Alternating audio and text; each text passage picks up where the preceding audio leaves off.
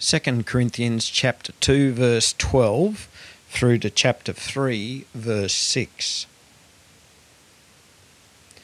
When I came to Troas to preach the gospel of Christ, even though a door was opened for me in the Lord, my spirit was not at rest, because I did not find my brother Titus there.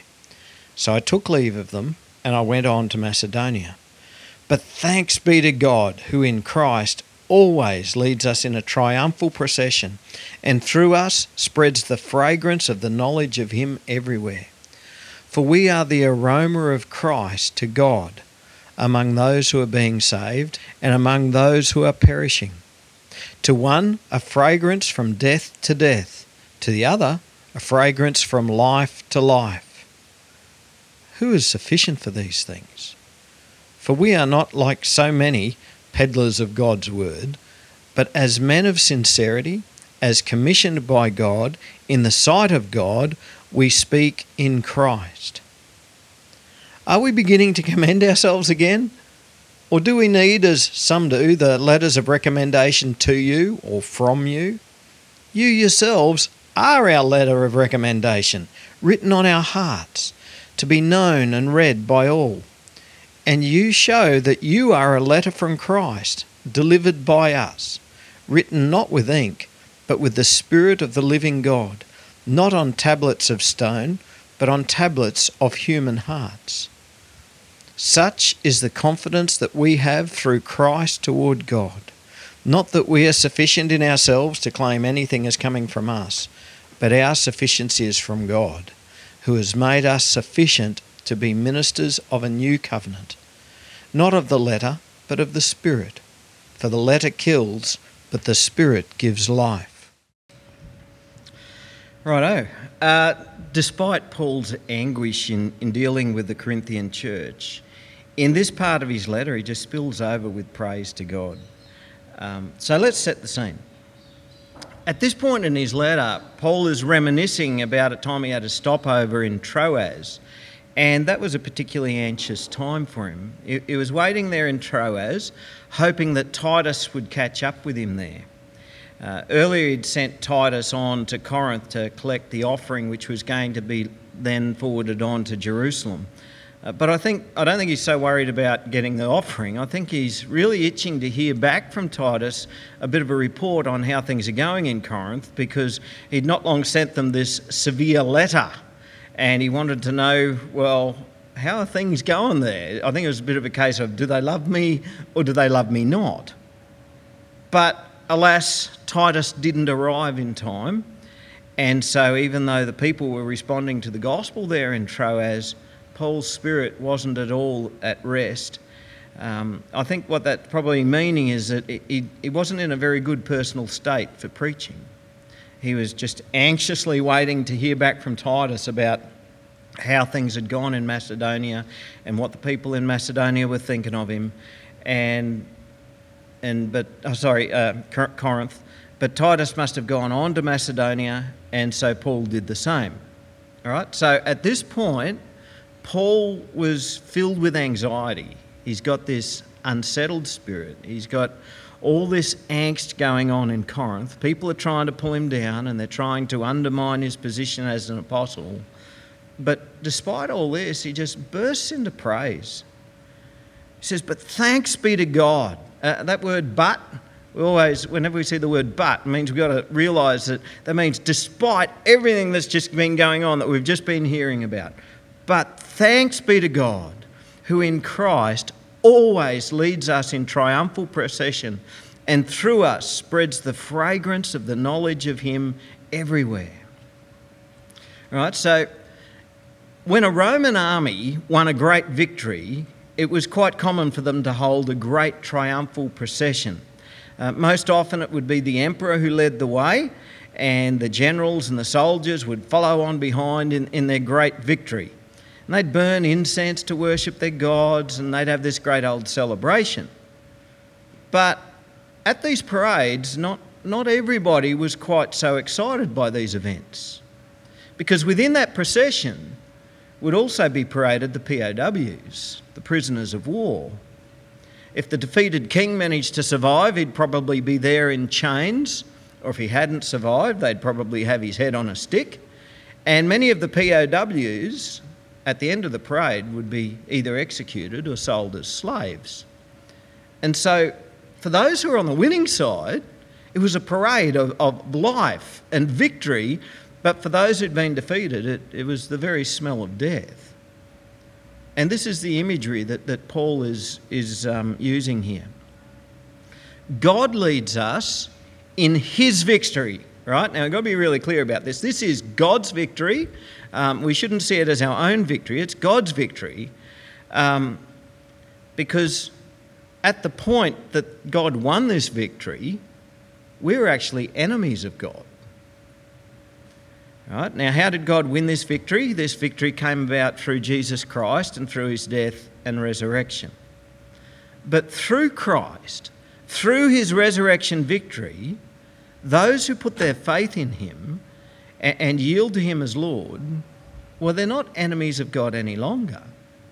They become his loyal subjects. And so we can actually join in the triumphal parade. Even though we were enemies of God, the victory that God has won, we can be part of that victory. And Paul says, and through us spreads the fragrance of the knowledge of him everywhere. Now, he's talking about preaching the gospel. Right? So if you think about that parade, you've got the loyal subjects proclaiming the great victory of the king. Wherever Paul and Titus and his fellow missionaries went, the fragrance of knowing God was being spread everywhere. Everywhere they went, they preached the gospel. And whenever the gospel was being preached, people would know about Christ. Now, to those who respond to the gospel, those who believe in Jesus, to those who are being saved, the aroma of the gospel it's like a sweet smell. It's the message that gives us life. He actually uses the phrase life to life, right? It's a full life now. Life is pretty empty without God in it. We are spiritually dead without God in our lives now. And so knowing Christ, having life in Christ, means that we are filled with the Holy Spirit and we have a full life now, but it's also a life which goes on in eternity. And so among those who are being saved, the gospel is the sweet smell of life to life. But sadly, for many, when they hear the gospel, it's not the smell of sweetness. It isn't the smell of life. Because when they hear the gospel, their hearts are hardened and they reject Christ. And for them, the gospel becomes the putrid smell of death. And we've all seen this happen in people, haven't we? You know, when some people hear the gospel, it's just the best news ever. Woohoo! Yeah, yeah, that's great news. But that's not the most common response. For the vast majority, when they hear the gospel, they hate it. It's irrelevant to them. They don't want to know about it. Now, I don't even know how some people who say that God doesn't exist, I don't know how they can hate something so much that they don't think exists. Now, Paul refers to these as those who are perishing. In my shed, I've got a tin cupboard, as most blokes do. And in that cupboard, I've got a bunch of various spare parts and a few specialty tools in it.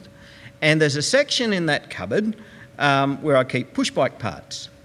And because I live in St George, and anyone who's ever rides push bikes in St George knows about our goat head problem.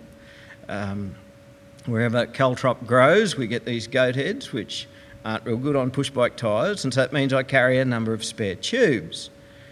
Now, it's really important that when I take a spare tube out to use it, that I always get the oldest one, because over time, tubes perish. All right, so you might think, I need a tube, so you're going to get this shiny box out of the cupboard. You don't know how long it's been there, but it might have been there for 5 or 6 years, and you open it and you pull the tube out and it's all perished, and you pump it up and air just goes everywhere. Just over time, it gets destroyed. And without Christ, that's the human condition. People might think, well, there's really nothing there's no problem with me, I'm just a human, it's all good. And everything might seem fine, but we are perishing. And eventually we will be destroyed. That's the human condition. Those who are with Christ are saved. Those who are without Christ are perishing. But the Greek word here is even stronger than this, apolymenos. It's about death. It's about destruction. Right? So in Revelation we hear about Apollyon, the destroyer, who brings death. And that's where that word comes from, is from Apollyon. It's about death, it's about destruction, which is why he says that among those who are perishing, the gospel is a fragrance from death to death. So before a person hears the gospel, they're not saved. But then when they do hear the gospel message, the gospel message is that without Christ they will perish, but their heart hardens and they reject Christ. And so what they're doing is they're confirming their destiny. Among those who are perishing, the gospel is the fragrance from death to death. The gospel, the pure good news of Jesus isn't palatable to many. And as Christians, we need to face that. You know, because we think it's such great news, we just can't understand why other people don't all... why isn't everybody rushing to be saved? It's good news. But it's not such good news to most people. And so the gospel message that is preached, it actually becomes a test of the genuineness of the preacher. What Paul is saying here is even though the gospel is good news, the true gospel is pretty much on the nose for most people. And so the temptation for many preachers, not only today, but way back then, the temptation for preachers right throughout time has been to change the gospel or to not preach the full gospel. It's to make the gospel more listener-friendly for those who are self-absorbed and self-centred. The temptation is to remove the offence of the gospel. Now, Paul says, "For we are not like so many peddlers of God's word, but as men of sincerity, as commissioned by God, in the sight of God, we speak in Christ." You know what a peddler is, hey? It's somebody who's trying to sell stuff to make a profit. And so the image that he's conjuring up here is about preachers who might be in it for the money, they might be in it for the glory. Being a peddler of God's word gives the implication of a bit of deceptiveness going on and some not so pure motivations, greedy motivations perhaps. The temptation, you see, is just to tweak the gospel a little bit so that it's not quite so offensive, to just change the gospel a little bit so that it's more appealing, or so that it doesn't sound too judgmental, or so that people won't be put off by having to repent of certain actions or certain lifestyles. Some people are tempted to just make it sound a bit more inclusive so that it doesn't exclude all of those other religions or whatever. And some people might concentrate more on the benefits of the listener than on the lordship of Jesus Christ. And so it becomes about, just change a bit so that it's not the aroma of death to those who are perishing. And there are plenty of peddlers of God's word around even today. Pastors who'll tell half-truths to try and build their church. Preachers who redefine what repentance is so that turning to Christ isn't quite so costly. And there's those who will present a wide, easy way to get to God. And their churches are growing and growing and nobody... And it's, great, isn't this good? Our churches are growing, but the problem is they're taking this wide, easy path when Jesus told us that the way of being a disciple of Jesus is the narrow, hard road. But Paul and his missionary mates, they're not like that. They're not shameless peddlers of God's word. He says, we're men of sincerity. He tells us they're commissioned by God. And in the sight of God, he says, we speak in Christ. Now, if you can think back to the introduction that we had last week and the week before, in Corinth, it seems like there was some pretty nasty sorts of antagonists there. People who had come in from out of town claiming to be apostles but teaching the false gospel. And Paul sarcastically refers to them later on in the letter as the super apostles. And Paul's comparing himself here to them. Right? They're just peddlers of God's word. They're deceptive. They're in it for their own gain. They're trying to build their own kingdom here. It's not about building the kingdom of God. But he says, but we're not like that. We're sincere. Right? We didn't just decide for ourselves that we're going to be apostles. We didn't just hang up a shingle and go, which says, Paul, apostle of God, I'm starting business for myself. He says, God chose us. God called us. God commissioned us. And Paul is very aware that every time they preach the gospel, the one who's keeping an eye on them, the one who is checking on the message that they are preaching is God. He says, in the sight of God, we speak in Christ. Now, as a preacher and as a Bible teacher, what I teach matters. It matters a lot. You know, in churches we talk about having oversight, right? Somebody who keeps an eye on things, makes sure everything's happening as it should, keeps an eye on the preachers, makes sure that the message that's getting preached is the right message. People who make sure that the message that's getting preached is the full gospel and that it's not being watered down. Do you know what motivates me to preach the gospel and to keep the gospel true? Well, firstly, I think the main thing is love. I love Christ and I love his gospel. As I hear the gospel, I love the gospel. Why would I want to change it? Yeah, I know that some people don't like it, but I love the gospel. I can't change it. Secondly, like Paul, I speak in Christ. I don't have any great natural talents or abilities. What I'm doing here, I'm doing in Christ. Christ has brought me into his ministry, and I honour that. And thirdly, it is with fear and trembling that I preach the word of God. Because every time I preach, God is listening and God is watching. You know, I think I've said to you before that when I preach, Robin is my harshest critic. She tells me very quickly on the way home whether I've stumbled or mucked things up a little bit.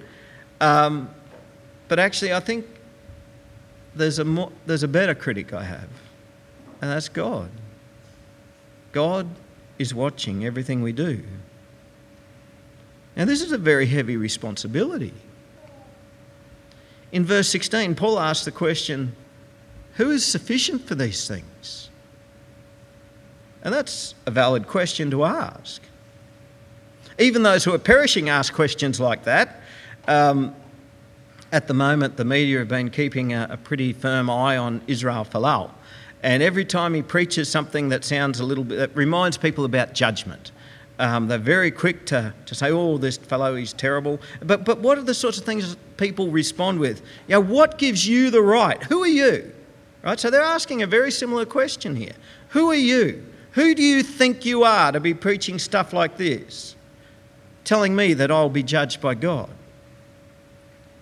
And let me tell you that for myself as a preacher and as a Bible teacher, I often ask myself this question. Who am I? What gives me the right to preach the gospel? What gives me the right to warn sinners about the coming day of judgment and to offer them the good news that Jesus will save them? What gives me the right to interpret difficult passages of Scripture and to try and help people to understand them by explaining it? As Paul asks the question, who is sufficient for these things? That's the question I ask. Who is sufficient for these things? And it's not until we get into chapter 3 that Paul gives us the answer. In ourselves, we are not sufficient. Our sufficiency is from God. But we're jumping ahead of ourselves here. We're still in chapter 2.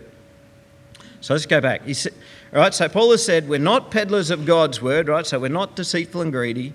We're men of sincerity. We're commissioned by God. We speak in the sight of God, right? So God's keeping a check on us.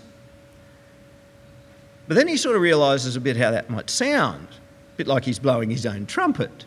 He says, are we beginning to commend ourselves again? Right? Are we blowing our own trumpet again? Right? So what he's doing is he's putting out his credentials, explaining to them why he should be trusted. How can we tell if a preacher or a teacher or a pastor is genuine? How can we tell if they truly are men of sincerity? How can we tell that they're not peddlers of God's word, that they're not deceitful, that they're not telling us half-truths, that they're not in it for the power or the prestige or the money? How can we tell that somebody is genuinely commissioned by God, or whether this is someone who's just taken it upon themselves? And how will we know if they really are preaching the true gospel? Well, Paul says, do we need letters of recommendation to you or from you? No. He doesn't need a letter of recommendation. He says to them, you are our letter of recommendation. You see, a reference from somebody else doesn't prove that somebody is going to be sincere. It doesn't prove that they're called by God. It doesn't prove that they're going to preach the gospel truth. Nor does somebody's qualifications. Right? Somebody could earn a bachelor's degree in theology or a master's or a doctorate. None of that is going to prove that they are sincere. None of those qualifications prove that they are called by God or that they will preach the gospel truth. In fact, sometimes it goes the other way around. Some people are very highly academically qualified but don't preach the gospel truth. And certainly somebody's Facebook profile or LinkedIn profile or the who's who of somebody isn't going to let us know whether they are commissioned by God or not. How can we tell the genuineness of a preacher? Well, we look for the fruit. Jesus said, by their fruit you'll recognise them. In Matthew chapter 7, he says, beware of false prophets who come to you in sheep's clothing, but inwardly are ravenous wolves. You'll recognise them by their fruits. Are grapes gathered from thorn bushes or figs from thistles? So every healthy tree bears good fruit, but the diseased tree bears bad fruit. A healthy tree cannot bear bad fruit, nor can a diseased tree bear good fruit. Every tree that does not bear good fruit is cut down and thrown into the fire. Thus you will recognise them by their fruits. And biblically, the fruit that he's talking about here is the fruit of the Spirit. He's talking about the content of our character. He's talking about a life that's being changed and transformed to become a life of righteousness. That's what Jesus taught us in Matthew. But Paul takes this one step further here. He's saying, if you want to assess the calling of a preacher, if you want to assess, are they sincere, are they called by God, well, what's the fruit of their preaching? What's the fruit of the congregation? Paul says to them, what's the proof of our calling? Look at you. You're our letter of recommendation. You show that you are a letter from Christ, delivered by us, written not with ink, but with the Spirit of the living God, not on tablets of stone, but on tablets of human hearts. Transformed lives. There's the evidence of the calling. Now, we're obviously not talking about how just one or two people in a congregation are going with God. No matter how godly the preacher, no matter how good the message that's being preached is, some people are always going to rebel against that and rebel against God and drift further away from God. And likewise, no matter how bad the preaching is, there's going to be some people who in their own relationship with God are growing and growing with God. But what he's talking about here is how is the church as a whole going? Right? Through the preaching of that pastor, is that church growing closer to God, or is it getting further away? Are they holding firm to the gospel, or are they wavering? Are its members becoming purer and holier, or are they embracing sin and taking on the ways of the world? Often a quick, easy test of this sort of thing is, what's their language like?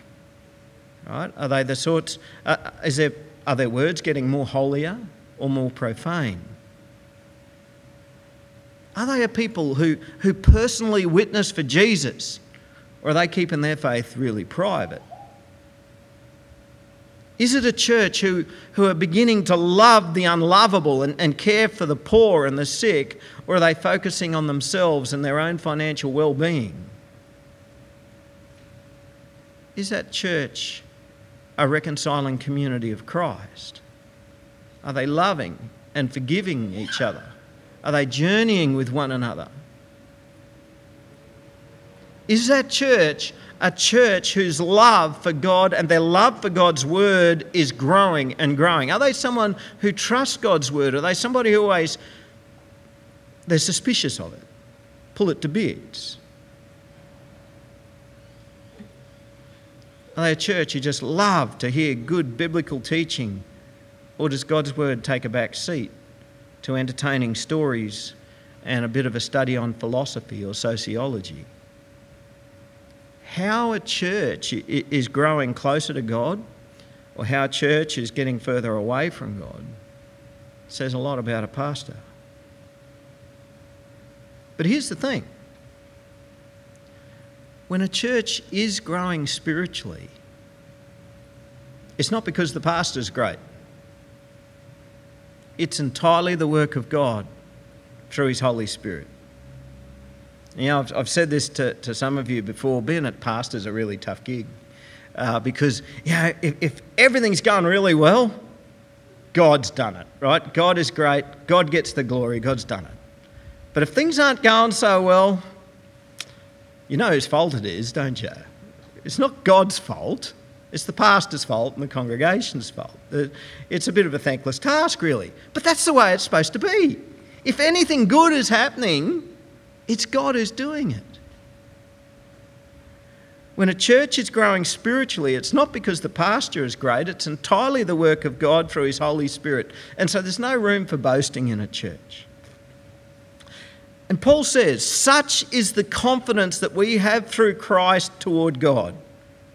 Not that we are sufficient in ourselves to claim anything as coming from us, but our sufficiency is from God, who has made us sufficient to be ministers of a new covenant, not of the letter, but of the Spirit. For the letter kills, but the Spirit gives life. Now, that paragraph, there's a lot packed into that paragraph, and we're not going to unpack it all today. It's sort of like the launching pad for what we're going to talk about next week, about the difference between the old covenant and the new covenant, the old letter of the law and the new way of the Spirit of Christ. Right, so most of that paragraph we're going to talk about next week. But I really did need to include this paragraph to finish up today. How are any of us sufficient? Now, as I wrote this message, I obviously considered this from the perspective of myself. How am I sufficient to be a pastor? How am I sufficient to be a teacher? But you might be asking yourself the question, what makes me sufficient to be a Sunday school teacher? What makes me sufficient to be an RE teacher or a worship leader or an elder? What makes me sufficient to lead a Bible study or to share the gospel with an unbeliever? what makes me sufficient to have the ability to be able to argue the validity of the Christian faith against somebody who's arguing against it? Our sufficiency, your sufficiency, my sufficiency is from God. I guess something that I've always realised is those whom God calls, God equips. And while we remain in God and obediently hold to Him and His word and love Him, He's sufficient. There will be times that you feel that you're not worthy. Like me. You'll feel, I'm not worthy. I'm not qualified. I'm not smart enough. I don't know enough. I'm too sinful. I'm not holy enough. And I want to affirm you in all of that. You know, in most churches and certainly socially these days, it's all about trying to build up a person's self-esteem. I actually think when it comes to God, most of us have got way too much self-esteem. It's not about self-worth or self-esteem. I want to affirm you that you are right. You are not worthy. You are not qualified. You are not smart enough. You do not know enough. You are too sinful. You are not holy enough. And neither am I. I'm not sufficient. And neither are you. I'm not up to the task. But God is. God is sufficient for me. God is sufficient for you. We wretched people are made sufficient by God. And in that knowledge, in the knowledge that we are completely unworthy and we are completely incapable, that's the sweet spot to work with God. That's the sweet spot. We have to actually come to that position of knowing that I'm completely incapable. You're right, I can't do it. But God chooses to do His work through us. And so working in that sweet spot, let's be people of integrity and sincerity. Let's recognise that we are commissioned by God. It's not only me that's commissioned by God. You're commissioned by God to be His agent in this world, to be your minister, to be His minister in this world. You are commissioned to speak in Christ in the sight of God. Let's do that. Let's pray, hey? Heavenly Father, we just want to, Lord, we want to thank You that You are the one who makes us sufficient.